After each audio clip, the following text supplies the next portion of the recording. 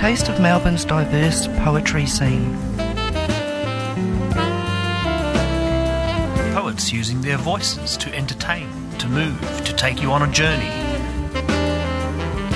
Connecting you to grassroots poetry and performance.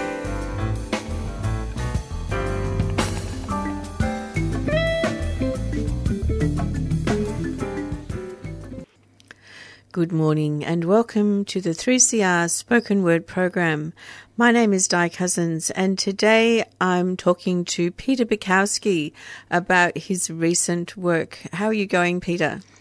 Pretty good. I've got 2 books coming out this year, co-written with Adelaide poet Ken Bolton, and next year I'll have a new solo poetry collection called Necessary Wonder. Incredible. So I've noticed that you've been spending a bit of time up in the country near Bairnsdale. How did you find the place there? Well, our child found out about this Buddhist retreat north of Buchan in East Gippsland, and they said it was very beautiful, isolated, and we thought we'd go there, and we tried it for 7 nights and absolutely loved the environment there, away from any traffic and all the chaos of the last 3 years. And I said to Helen, how about we come and stay here 28 nights? And we decided to, and the environment of W Tree, the little hamlet there, really entered my last book, Our Ways on Earth, and since then we've probably stayed there 7 or 8 times, just when we need a break from the big smoke. And the acronym name of the place is SIBA, S-I-B-A. Yes. And it's a Buddhist retreat, but it doesn't have a resident community, but it's got a resident caretaker.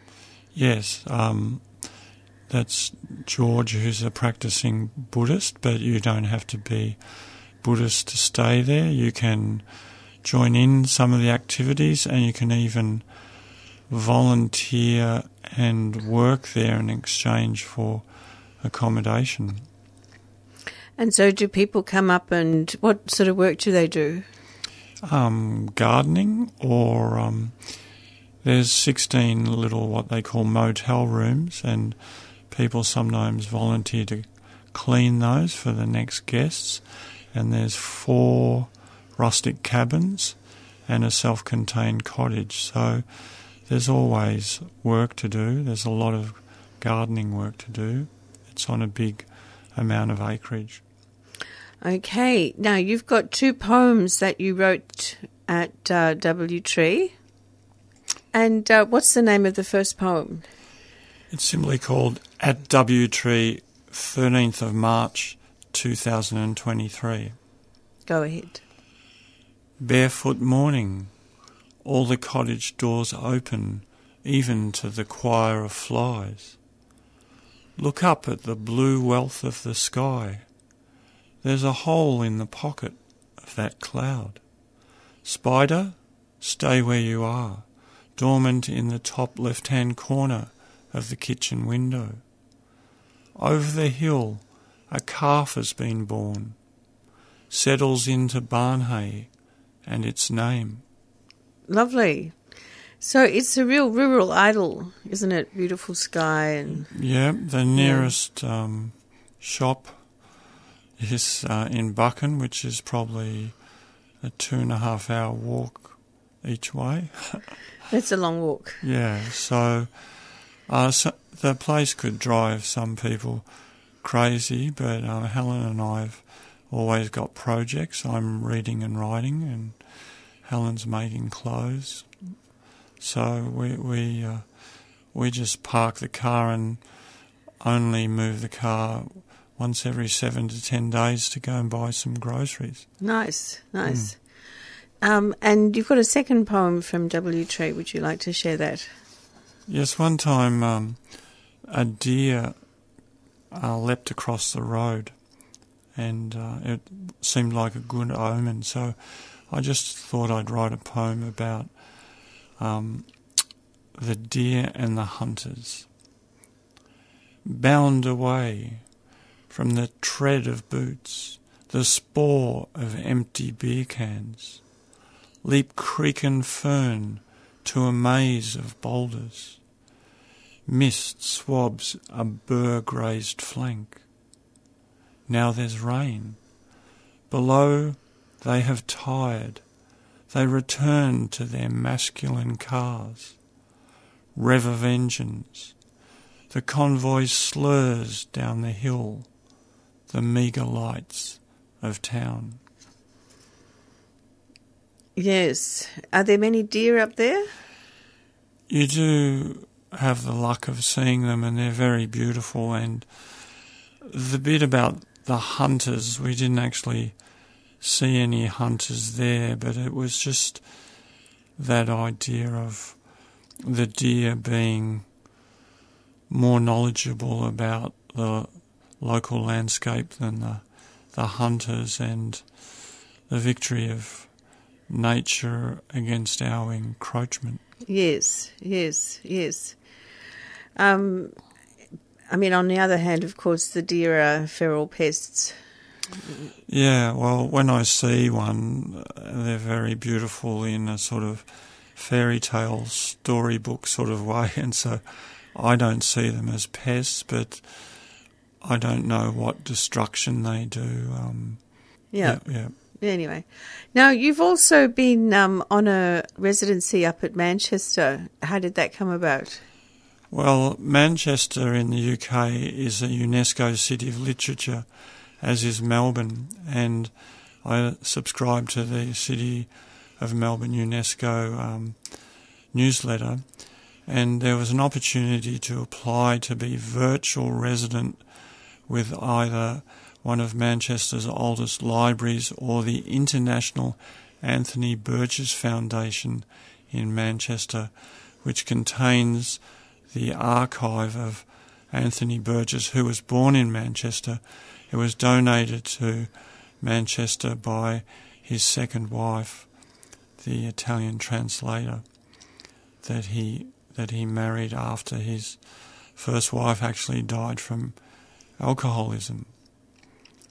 And so the archive, virtually from my kitchen table in Richmond, I got to see his record collection, I got to see his book collection, I got to read every article that he ever wrote for newspapers, I got to see interviews on American and UK television programs, and my knowledge and picture of Anthony Burgess grew and grew during the residency. And then I did further research. I read his 2-volume autobiography, and then I read the biography of him written by Andrew Biswell. And a part of the residency was that to write some work in response to his life and his archive? Absolutely. So I read he got sent to Malaya as a younger man, and he wrote a trilogy about Malaya, and I've written poems set in Malaya. And then, of course, as I said, he was born in Manchester, and his mother died when he was 2 years old, and there's only one known photograph of her seated with the 2 children. And Anthony Burgess' sister died incredibly young, 4 days before the mother died, and it was during the 1918 influenza plague. Wow, that must have been a very tough life to have, grown up without a mother and Yes. it's after the war and everything. Yeah. He got farmed out to an aunt, and he changed his name.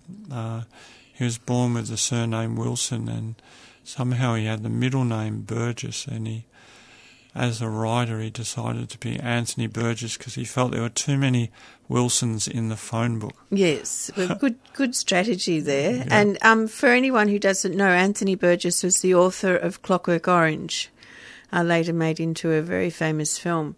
But he wrote a lot of books, you were saying. He wrote 34 other books, an incredible amount of journalism, and he was also a composer, and he wrote 250 pieces of music, including 3 symphonies, and he would have liked to be more recognised as a composer than a novelist.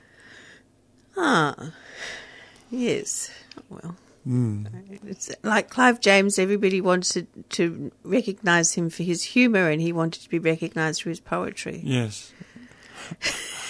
Well, it's maybe a good idea to be creative in one stream or one genre only, and then you'll be recognised for that. Yes, I know. Everybody's always praising my photography above everything else. I know the feelings. Anyway, so what would you like to read from your residency? Part of the residency, I was also encouraged to write about Manchester. So I watched a few films that featured Manchester, and Anthony Burgess didn't like rock and roll. And so when rock and roll came on the scene, he was very opposed to teddy boys. He saw them as hoodlums, etc. So I've written this poem, which is a sort of visual poem about my imagining of Manchester in 1956. Manchester, 1956. Rows of houses, solid red brick, excrement on a welcome mat, a new type of chess move. Lads will be lads, whether Protestant or Catholic. A turf war to end turf wars sends mothers church-bound to pray harder for their unemployed men, pregnant daughters. New sounds on the radio. Lonnie Donegan, Bill Haley and his Comets. Idle hands, cadge cigarettes. Another skint Saturday night. Sit and fume on the cold steps of the post office. There's more to be got out of the weekend than half-pints and darts. Walk past May's pawnbrokers. Musical instruments displayed in the window. Trouble sorted out once you can play the guitar. Learn some chords. Practice in the mirror. Shake up the town. So Britain after the Second World War was quite austere and, quite physically bombed many cities. Some cities that didn't expect to be bombed, and the recovery period, a lot of people don't possibly realise how long it was. And also women enjoyed being employed while the men were off in Europe, and some of them were reluctant to go back to just being at home. So there was a bit of sort of unemployment, and, every generation has got its disaffected adolescents, some of who become sort of delinquents or permanently unemployed and sort of mooch around. And, of course, some of them saw that becoming a pop star was possibly the new solution. Yeah, and it worked out for the Beatles, and sure did, and a few others. Yes, But yes, it's a grim period. My grandmother used to send parcels during the war to a friend of hers who was a writer in London, or Angela Thirkell, and that continued for many years after the war. They were still having rations, so they were still sending plum puddings from Australia for Christmas and so on. Gee, yeah, we need to remember some of these things, because now it's sort of instant gratification has become the norm. Yes, I mean, I'm very grateful that we have modern plumbing, though. Yes. I mean, when I was reading about Manchester, a lot of them had sort of outside loos, and it gets pretty cold in Manchester, and then, there was a lot of pollution. In fact, during the sort of cotton boom, when Manchester was nicknamed Cottonopolis, there was an incredible amount of crowding, overpopulation almost, and of course pollution, a lot of coal burning, and a lot of lung disease. Yeah. We might just go to a track. Now, you've picked one from some artists called Belle and Sebastian. Yeah, they're from Glasgow. Again, another town that's got a sort of a poor relative of Edinburgh, but Glaswegian people are fiercely proud of their city, their rough city, which is probably now gentrified. I haven't been there again for about 40 years. And these early Belle and Sebastian albums, the main person in the group had chronic fatigue syndrome for 7 years as a young man, and that's when he wrote all his songs, when he was confined horizontally at home.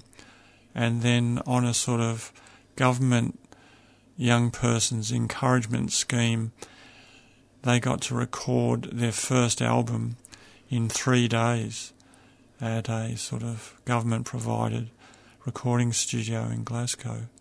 That first album was called Tiger Milk, and then they got signed up by Gippsland Records in London, and that album that you've got in your hand has been on high rotation at my house, and very intriguing lyrics, which some people are still trying to work out. Great. So this is Belle and Sebastian from the CD If You're Feeling Sinister, and the track Judy and the Dream of Horses.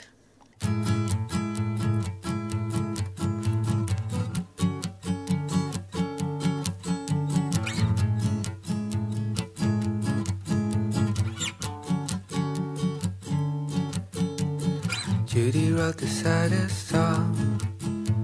She showed it to a boy in school today. Judy, where did you go wrong? You used to make me smile when I was down.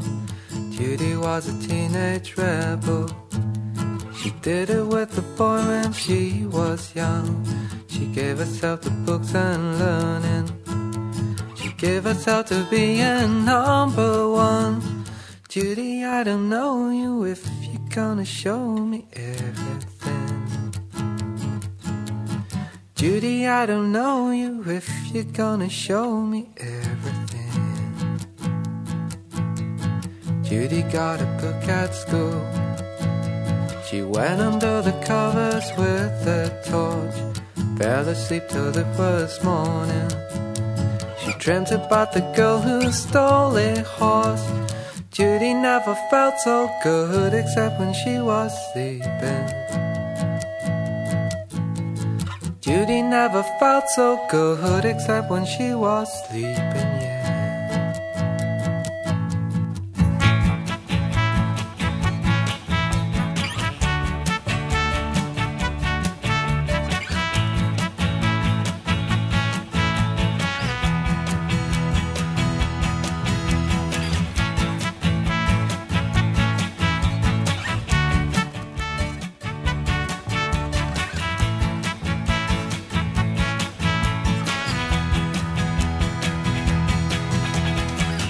Let's go for a walk.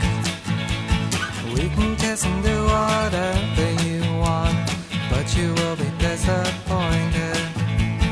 You will fall asleep with dance in your pants. Judy, you're just trying to find and keep the dream of horses. And the song she wrote was Judy and the dream of horses. Dream of horses, dream of horses, dream of horses.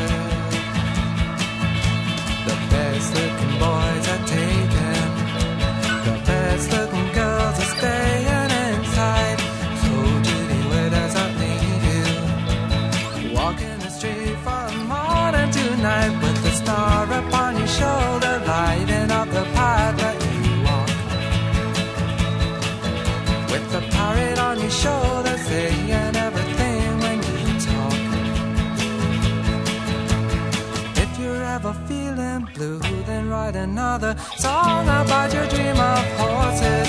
Write a song about your dream of horses. Call it Judy on the dream of horses. Call it Judy on the dream of horses. You dream of horses. Na-na-dum-bop, you dream of horses. Na-na-dum-bop, you dream of horses. La-da-dum-bop, you dream of horses.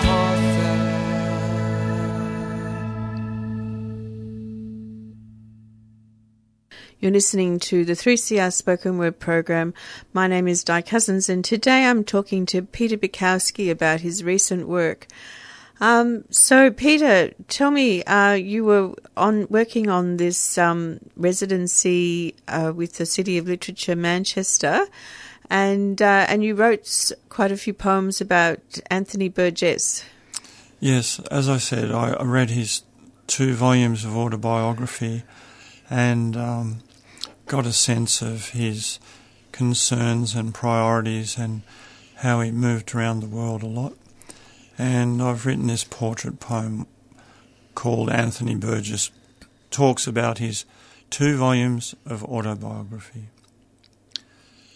At times in my life, I've found it attractive to leave the British Isles.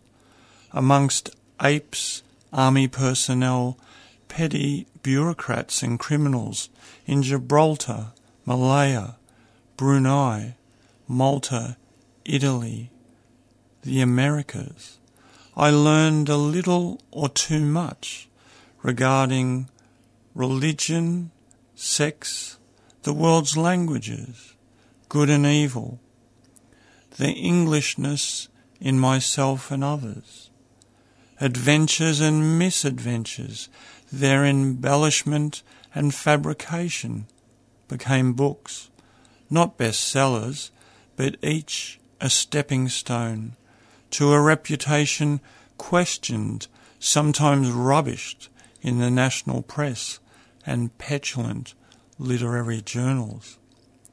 A demanding subject, the self, a swamp of blood and organs. The surgeon's scalpel, more lethal than a rudder, wants to make its way upstream to where the intellect resides. Outside that cave, restless to dissect, are numerous cannibals and critics. Meanwhile, I hit the typewriter keys, play hide and seek amongst nouns, verbs, adjectives, cigarette smoke and ice cubes, aware of another deadline. Yeah. An interesting life. I mean, if he hadn't have written Clockwork Orange and if that hadn't have been made into a film, you know, he would have had a very different story. Yeah, but he just simply persevered, and, you know, the rent money and the grocery money was probably most paid through weekly journalism. And he'd often go to the pub, have quite a few pints, and come home and type till 2 a.m. on his manual typewriter. And his typewriter collection is in Manchester as part of the archive, and he really pummeled them. Amazing. Yeah, well, I learned to type on a typewriter too, so yeah, my grandmother's typewriter. Anyway, let's go to you've got some poems about inanimate objects. Let's find out about them. So one morning I decided to write a poem about a pencil case. So I wrote the words pencil case vertically, which is called an acrostic, and then proceeded to write the poem across each line, going down using those letters starting each line. So this is called A Pencil Case and Its Owner. Passenger in my jacket pocket. A quick unzip excites, enticing me to draw, detail, nudge into being a waddling duck or debt collector.